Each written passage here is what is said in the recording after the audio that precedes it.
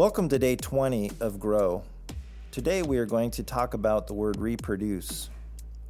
Reproduce is to duplicate, imitate, reduplicate, or replicate something that has already been made. In Genesis chapter 1, verse 11, says, "Then God said, let the land sprout with vegetation, every sort of seed-bearing plant and trees that grows seed-bearing fruit. These seeds will then produce the kinds of plants and trees from which they came," and that is what happened. This is pointing back to the original plant or tree. If you plant an apple seed, you will get an apple. In Genesis chapter 1, verse 21, it says, "So God created great sea creatures and every living thing that scurries and swarms in the water, and every sort of bird, each producing offspring of the same kind. And God saw that it was good."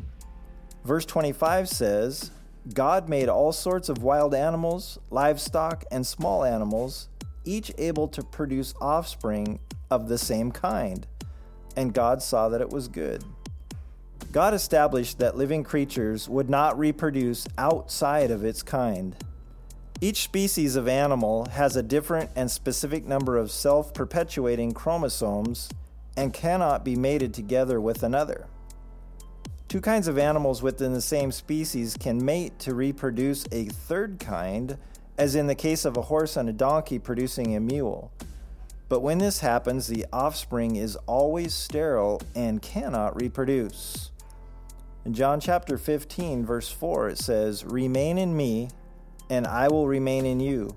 For a branch cannot produce fruit if it is severed from the vine, and you cannot be fruitful unless you remain in me."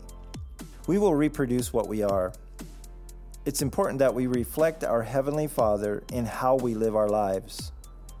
If we live our lives outside the design plan of God, we cannot reproduce His character.